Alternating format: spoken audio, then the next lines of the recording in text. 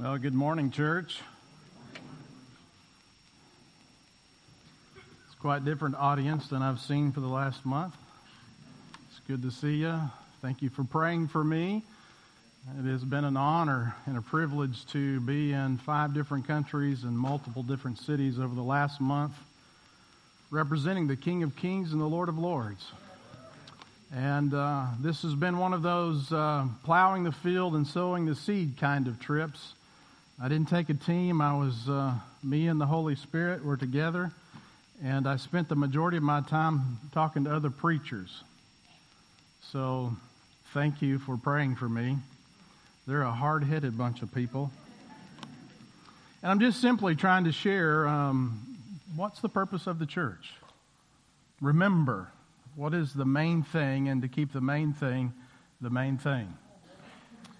And so thank you for supporting me. Thank you for praying for me. And it's good to be home. Open your copy of the Scriptures to Psalm 33. And there is a reason why I want to focus on the theme this morning that's presented in Psalm 33 that I believe is the answer to the problems in our world, the problems in our nation, the problems in the church, the problems in the family, the problem in the individual walk with the Lord. And as I read Psalm 33, you try to guess for me, what is that missing element in the life of the church and the life of our country today? It is the answer, I believe, to all of our problems. Psalm 33. This is the word of the Lord. Read the entire psalm. Rejoice in the Lord, O ye righteous, for praise from the upright is beautiful. Praise the Lord with a harp. Make melody to him with an instrument of 10 strings. Sing to him a new song. Play skillfully with a shout of joy. For the word of the Lord is right, and all his work is done in truth. He loves righteousness and justice. The earth is full of the goodness of the Lord. By the word of the Lord the heavens were made, and all the host of them by the breath of his mouth. He gathers the waters of the sea together as a heap. He lays up the deep in storehouses. Let all the earth fear the Lord. Let all the inhabitants of the world stand in awe of him. For he spoke and it was done. He commanded and it stood fast. The Lord brings the counsel of the nations to nothing. He makes the plans of the peoples of no effect. The counsel of the Lord stands forever. The plans of his heart to all generations. Blessed is the nation whose God is the Lord, the people he has chosen for his own inheritance. The Lord looks down from heaven. He sees all the sons of men. From the place of his dwelling, he looks on all the inhabitants of the earth. He fashions their hearts individually. He considers all their works. No king is saved by the multitude of an army. A mighty man is not delivered by great strength. A horse is a vain hope for safety, neither shall it deliver any by its great strength. Behold, the eye of the Lord is on those who fear him, on those who hope in his mercy, to deliver their soul from death and to keep them alive in famine. Our heart waits for the Lord. He is our help, our shield, for our heart shall rejoice in him because we have trusted in his holy name. Let your mercy, O Lord, be upon us, just as we hope in you. This is the reading of the word of the God. Father, we come to you in Jesus' name, and we admit we are a needy people. We find ourselves individually, we find ourselves as a church, our nation, in desperate need of you. We recognize that apart from you, there is no good thing. There is no hope. There is no answer. There is no peace, there is no purpose apart from a relationship with you. Lord, would you teach us, what does it mean to fear you? Teach us how we can grow in walking in the fear of the Lord.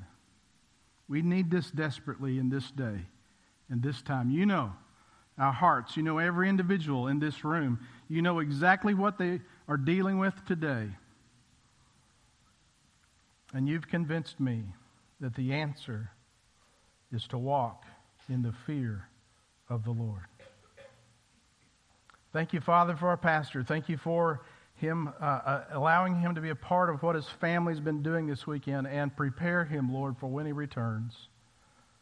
Thank you for his faithfulness to your word, and that we are well fed here at Indian Creek Baptist Church. Bless our time together in Jesus' name. Amen.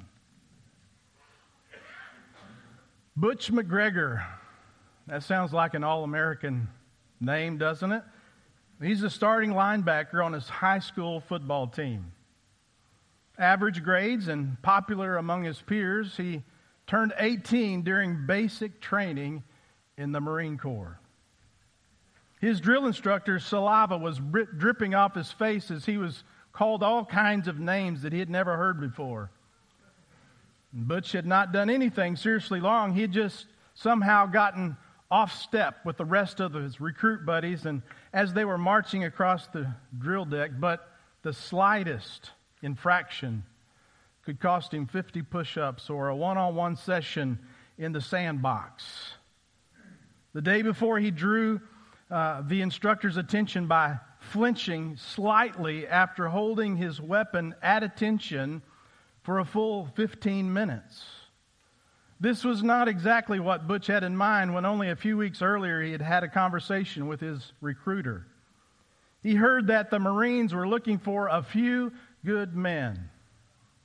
And at 6 feet 2 inches of solid muscle who loved physical contact, the starting linebacker on his high school football team, Butch figured the Marine Corps would be right up his alley. What he did not expect is the level and the amount of mental and emotional abuse that he would have to endure. He wasn't prepared for the verbal intimidation and the humiliation that he and his buddies would suffer every day. He was 4 inches taller and 40 pounds heavier than the sergeant who was now screaming in his face. But he dared not move a muscle or blink an eye. He simply responded with a clear and resounding, "Yes, sir," "No, sir." It was the only acceptable response. And Butch was no dummy. He soon learned to respect authority and promptly carried out commands without much thought as to whether it made sense or not. And near the end of his basic training, he actually began to enjoy this tough, disciplined life. Then something unexpected happened that even took his drill instructors by surprise. They were given 24 hours of headway that the battalion commander, the general, was going to do a surprise inspection. So as you can imagine, weapons that had been cleaned were cleaned again. Floors that had been washed and scrubbed had been rebuffed until you could shave in the reflection of the floor. Beds were made so tight that you could bounce a cord 12 inches high. Shower floors were cleaned on hands and knees with toothbrushes and cleaning fluids. And the next morning, while standing at attention, the general passes by, and guess who he stops in front of? Yes, it's Butch McGregor. And the general looks carefully from head to toe, looking straight into Butch's eyes. His steely blue eyes caused Butch to have a lump in his throat, and he could feel the sweat beginning to come on his palms of his hands. He was suddenly struck by awe. A mere 7-week recruit stands in front of the general of his own battalion. Now, following basic training, Butch was assigned to the same training battalion in the motor pool, where he was soon recognized as a skillful and responsible driver and was soon promoted to corporal. Meanwhile, General Collins was promoted to Major General and became the commanding officer of Butch's division. And as fate would have it, because of his reputation, Butch was selected as the general's driver. He was honored to be selected, yet he could still remember that day when he stood in front of the general from their previous encounter in boot camp, and awe once again gripped his heart as he reported for duty for the first day. Now, Sergeant Butch McGregor soon discovered that behind those steely blue eyes was a tough but fair man, as he would listen to the general's conversations with other officers while driving him in his car.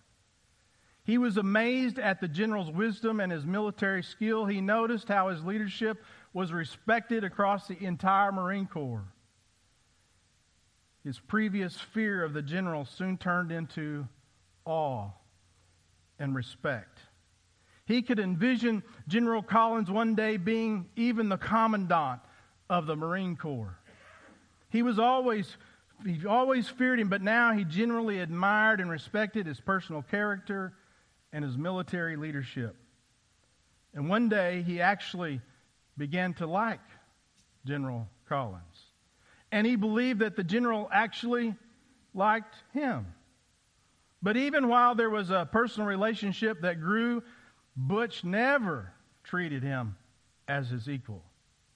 He was always conscious of the vast difference in rank between them. And even in casual conversations, he always addressed him as yes, sir, and no, sir. And in the course of time, war broke out, and Butch's division was deployed, and as was always possible, one day the general's car was struck by a roadside bomb, an IED.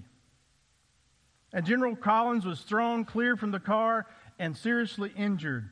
But Butch remained trapped in the front seat of the burning vehicle. And despite his own injuries and at the risk of his own life, General Collins goes back to the burning car. And even though he took no thought of his duties or the war that raged on, he freed Butch McGregor from the burning car just in time to save his life before a secondary explosion. Now, Butch was appreciative of the visits that General Collins would make over the next few weeks. But he was mostly amazed at the fact that this general was willing to risk his own life to save his.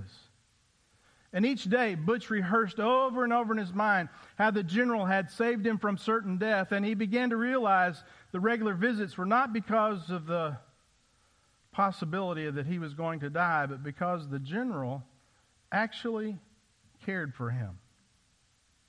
Often pondering why would a 2-star general now, in command of the entire Marine division in battle, would risk his own life to save a mere sergeant that could be easily replaced by another.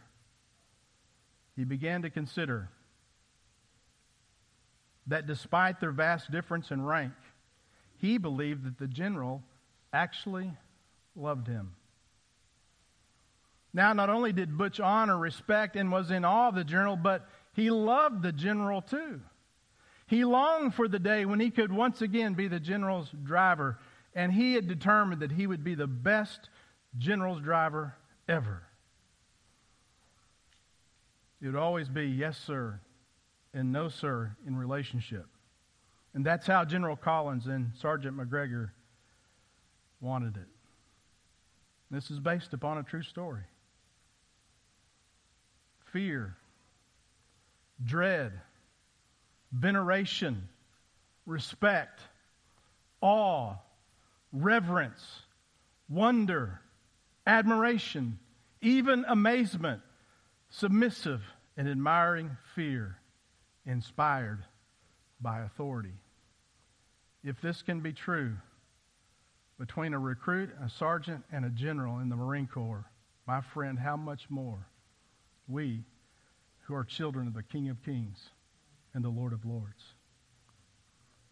Why do I share this story? It is this kind of respectful, reverential awe that we should have toward our God.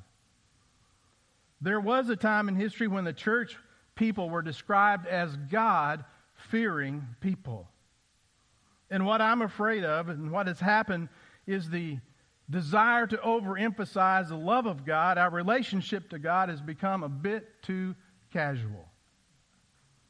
When the church, when the people of God loses its fear of God, what do we expect will happen? What do we expect will happen not only in the church, but will happen in a nation who no longer fears God? Would you not agree with me that in the time in which we live, in our not so distant past, there was even our secular society, there was some measure of the respect and fear of God that is no longer there today? And what happens in our country when there's no fear of God? Proverbs 16:6 says, "By the fear of the Lord, one departs from evil." Now, the opposite of that is true. If there's no fear of the Lord, then you run into evil. Paul's description of fallen humanity in Romans 3 and verse 18 says, "There is no fear of God before their eyes." You see, it is the lack of the fear of the Lord that is the downfall of any nation. And as goes the head of the home, so goes the family. So goes the family, so goes the church. So goes the church, so goes the nation. So I'm pleading with you this morning. I'm pleading with myself. I'm pleading with the leadership of this country. Let's return to a godly fear of the Lord. Several weeks ago, I asked Pastor Jake, where are you going next in your preaching now that you finished 1 Corinthians 13? And I was excited to hear him say that he's settling down on a series from the book of Proverbs. We could all use a good dose of teaching from the book of wisdom, amen? And what verse comes out to you when you think about the verse of Proverbs? The verse above all verses in Proverbs is Proverbs 9, verse 10, that it is the fear of the Lord that is what? The beginning of wisdom. You see, a superficial, surface, casual of the reading of Scripture can lead to confusion when we address this idea of the fear of the Lord. For example, 1 John 4:18 says, "There is no fear in love, but perfect love casts out fear, for fear has to do with punishment, and whoever fears has not been perfected in love." How do you reconcile that with what Paul said in Romans 3:18 when he talks about the fact that sin abounds in our world because there is no fear before their eyes, no fear of God? Now, I appreciate what Skipper had to say last week, amen? About the omniscience and the omnipresence of God. That there is somebody watching. There is somebody that knows not only what you do, but what you think. He is everywhere all at the same time and knows everything all at the same time. Every thought and intention of your heart is known by God. If that doesn't strike fear in you, I don't know what will. When you're alone and no one's watching and no one will ever know, God is there and God knows. In some cases, that brings great comfort.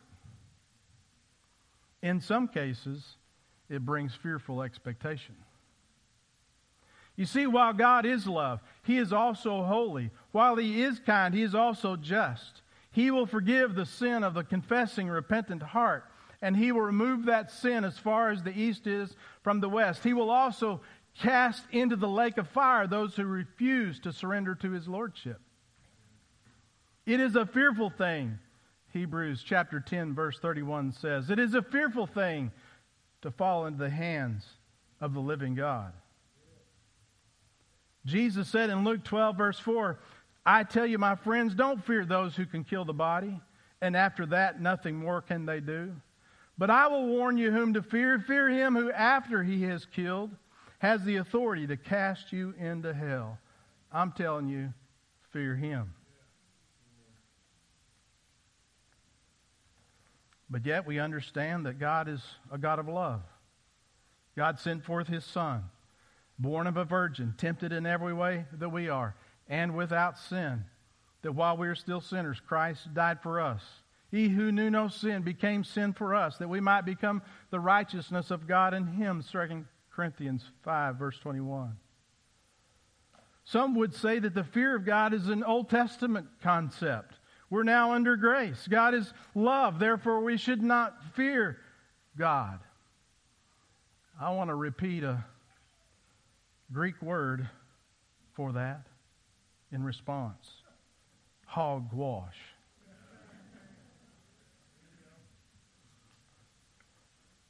Did you know that the fear of God is the very environment, the atmosphere of the church that is conducive to spiritual and numerical growth?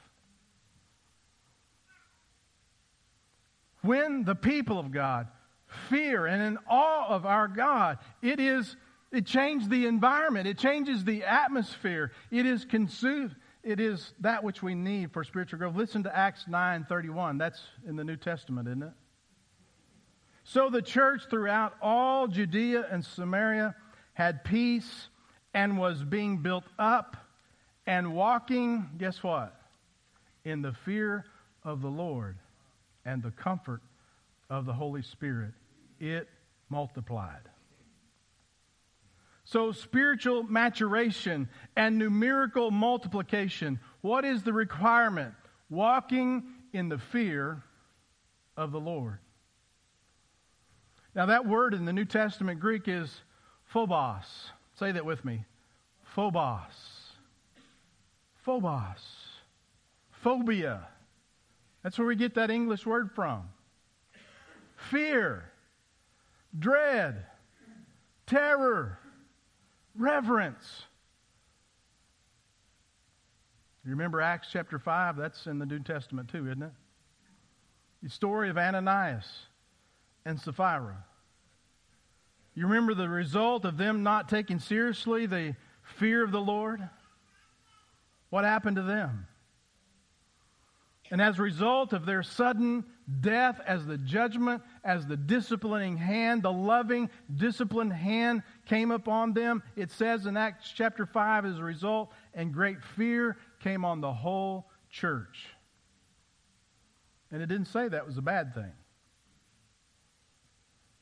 There are places God will not take you in relationship with Him and influences for the kingdom, for His purposes, unless and until you possess the fear of the Lord.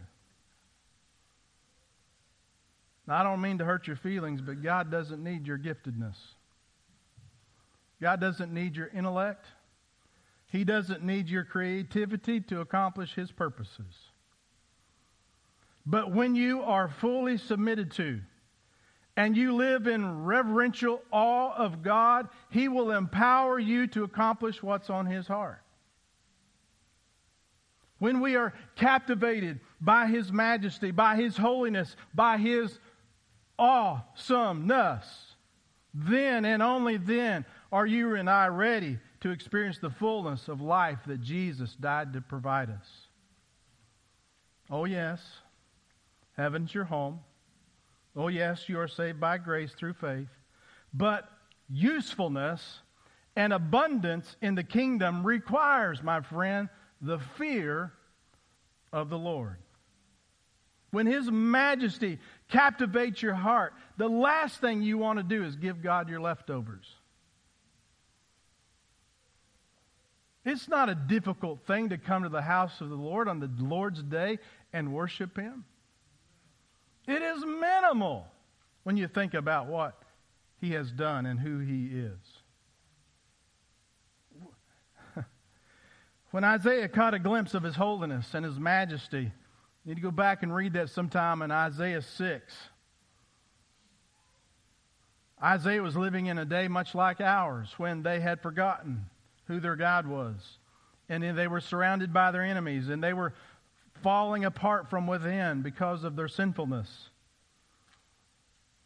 The Scripture says in Isaiah 6 verse 5, as Isaiah was in the presence of God, this was his response. Woe is me, for I am undone. I am a man of unclean lips, and I dwell in the midst of a people of unclean lips. For my eyes have seen the King, the Lord of hosts. Friends, I don't know why you came this morning, but you have a God who is worthy of your respect. You have a God who is worthy of your full attention this morning. And when he captivates your heart and you realize who he is, it will be an honor to serve him. In response to Isaiah's awe-inspiring experience, God could now use him as a spokesman for the Lord.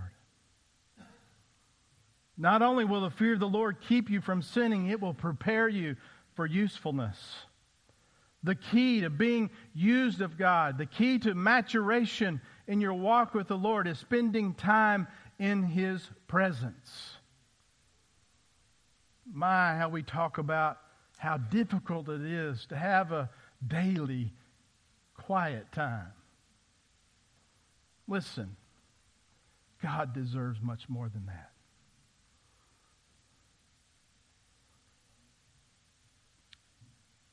Notice with me in Psalm 33. You didn't think I was going to preach this passage, did you? Now the sermon begins. Chapter 33, verse 1. The writer begins. Sammy, notice this.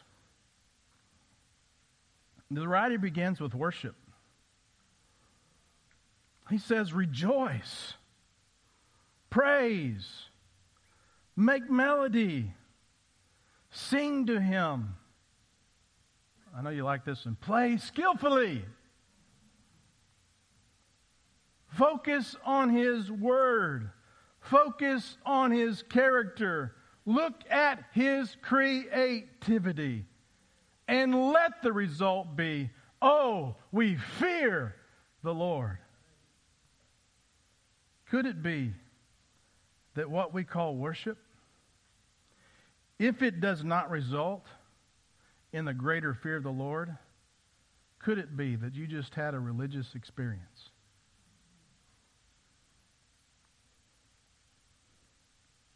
If our worship does not cause us to be in awe of him, have we really truly worshiped at all? The writer encourages us to give God our best. If you're going to play skillfully, do you think it takes some effort, time, energy? Yes. Do we come, I don't feel like singing today. No, shout of joy. For our God is worthy of our worship. Does this sound like our time this morning in this room should be spent with some measure of inattentiveness or some passive bystanding or some critique of what you see or hear? No. We come to worship. We come to hear the word of the Lord. Amen? And when we come to worship, to contemplate his works, the writer says in verse 4, the second part, he says, and all his work is done in truth. Verse 6, by the words of the Lord the heavens were made, and all the hosts of them by the breath of his mouth. Verse 7, he gathers the waters of the sea together as a heap. He lays up in deep storehouses. Folks, it took me 15 hours at 500 miles an hour to cross the Pacific Ocean. Can you imagine if we were to try to measure the volume of just one single ocean, what that number might be? And our God, who is a consuming fire, who is worthy of our awe and respect, can measure it in the palm of his hand. He is worthy to be worshipped. He can measure the vastness of the universe with the span of his hand. Folks, He is the one who stood on nothing and spoke everything into existence by the whisper of His breath. If you get down to the root word, just by the whisper of His breath, it came into being. How many stars have you created lately? How many oceans have you measured lately? How many universes can you measure with the span of your hand? Our God is worthy of our praise. He is worthy to be feared. Consider the character and the sovereignty of our God as presented by the writer here. When He speaks, does it have any error in it? No. It's right. It's true. When He works out what is in His heart, is it always good? Yes, it is. When He loves, is it always in righteousness and justice? Yes, it is. And when you look at creation from God's perspective, we are meant to stand in awe of Him. He spoke, and it became. The sun, the moon, the stars, the galaxies, the universe, in all its complexities, came into being by the breath of His mouth. And when He speaks, He brings forth life. Folks, this is not ink on a page. This is the breath of God. And you and I have the privilege of opening up and enjoying life. The fear of the Lord is the beginning of what? Wisdom. You know what I've discovered in this world? There are a lot of smart people, but not very many wise. Psalm 19 says, the heavens declare the glory of the God, and the skies above proclaims His handiwork. David goes on to describe in that psalm his work of creation, his visual sermon that declares the glory of God. His word is life to our soul and rejoicing to the heart.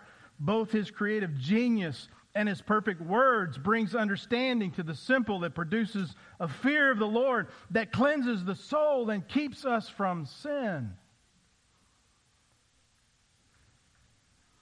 Folks, at the heart of our sin problem is the lack of the fear of God. Psalm 33 verse 8 says, let all the earth fear the Lord. Let all the inhabitants of the worlds stand in awe of Him. 2 Corinthians 7 verse 1, Paul says, therefore having these promises, beloved, let us cleanse ourselves from all defilement of the flesh and spirit, perfecting holiness. Guess what it says next? Perfecting holiness in the fear of the Lord. Is 2 Corinthians 7 in the Old or New Testament? Oh, well, thank you. Yes. Fearing the Lord is New Testament. What promises is Paul talking about in 2 Corinthians 7? Therefore, having these promises. The promises that through the finished work of Christ, he says in that passage, that we are the very dwelling place of God in spirit. Folks, we have no business flirting with darkness and lawlessness when the very awesome God lives in us. He says in that passage, what part does light have to do with darkness? What part does a believer have to be doing with unbelieving? He says, be holy, for I am holy. Folks, what environment makes that possible? Perfecting, maturing in holiness. What is it that makes that possible? Walking in the fear of the Lord. Listen to me. If we're not awed by God, we will fail in resisting the desires of the flesh. If we're not awed by God, we'll be fooled by the lies of the enemy. We cannot have wisdom without the fear of the Lord. You see, you can have all the knowledge this world has to offer, but if it's not in the presence of an almighty God in whom you fear, there is no possibility for you to use that knowledge for any good whatsoever. Because it is the fear of the Lord that is the beginning of wisdom. You see, you can accumulate a lot of knowledge, but never come closer to the truth. Listen, young folks, you're at a time in your life when you're like a sponge soaking up what this world has to offer, especially in the world of literature and education, science, supposed science. And you can accumulate a lot of knowledge, but that doesn't make you wise. Paul told young Timothy that the world is full of people, 2 Timothy 3 verse 7, that are always learning but never able to arrive at the knowledge of the truth. Can you imagine that? Always learning, but never able to come to the knowledge of the truth. Why? Because there is no fear of God. There's a lot of smart people in the world, but not many wise, because they do not know the fear of the Lord. That's how PhDs can become atheists. That's how theologians can die and go to hell. And that's how workers of seemingly good can even cast out demons and do many wondrous works in the name of Jesus. Yet on judgment day, hear him say, Matthew 7:23, "Depart from me, for I never knew you." And when we sin, the answer is not to try harder to do better. The answer for the child of God is to enter his presence boldly, to find help in time of need, to worship him in his holiness, to be awed by his beauty and his perfections, consider the works of his hands, and be awed by the awesomeness of his power. And that, my friend, is how you will escape evil and fleshly desires. All fleshly desires is trying to fulfill what only God can fill in your heart. It is in his presence that you'll find what? The fullness of joy. It is at his right hand that what? You'll find pleasures forevermore. What are we looking for in today's world? Pleasures? Joy? What does God say? Taste and see that I'm good. If you find yourself this morning far from God, run. Not from God, to God. Run to the Father of lights. Run to the one who dwells in unapproachable light. For he who knew no sin became sin for you, that you might become the righteousness of God in him. Jesus has entered into the Holy of Holies on your behalf, friend. He has made a way where there is no way. My dear brother and sister in Christ, are you struggling with sin this morning? Have you fallen this week to the 199th time for the same trap? I'm telling you, run to Jesus. Rejoice in the Lord. Praise the Lord. Sing to him a new song. Meditate on his promises. Consider his goodness and the power that's revealed in his creation. He is sovereign over you. Yes, he is to be feared. But yes, he invites you into his presence. He is sovereign over every one of your current circumstances. I don't even begin to venture to know. We could have, as elders, spent another hour this morning talking about what some of you that we know are going through and praying over your circumstances and situations. We know just a little bit of what's going on in your life. But let me ask you, do you think God is surprised by your recent diagnosis? Do you think God, the sovereign God of the universe, is unaware of your struggles? The one who spoke and heavens were made, the one who can measure the universe by the span of his hand and measures the oceans in his palm. Do you think he sits in heaven today and says, "Oh, man, I didn't see that coming"? Rest assured that he is aware, that he is good, that he's still on his throne, that he is the Lord over your disease and every broken heart. Do you know that God can even use the sinful choices of men to bring about ultimate good? You know, that's what it means to be sovereign. Reign. He reigns over you and me. Think about the stories we know in the Bible. The story of Joseph. What did his brothers do to him? Sold him into slavery, was going to kill him, was going to let him die in the bottom of a well. At the end of all that he had to do, that he all had to go through, what do we see at the end of the book of Genesis? What Joseph said to his brothers who had done him so wrong. What you meant for evil against me, God meant it for good. That's the God we serve. Think about God's redemptive purpose in Christ. That his redemptive purpose, he actually used the hands of sinful men to bring about your salvation. Do you know that? The betrayal of a friend. The religious system of his day. They all nailed him to a cross. Thinking, even the enemy thought that he had won until the third day when Jesus rose from the tomb. God's redemptive purpose in Christ. He's even sovereign over your poor choices. My poor choices.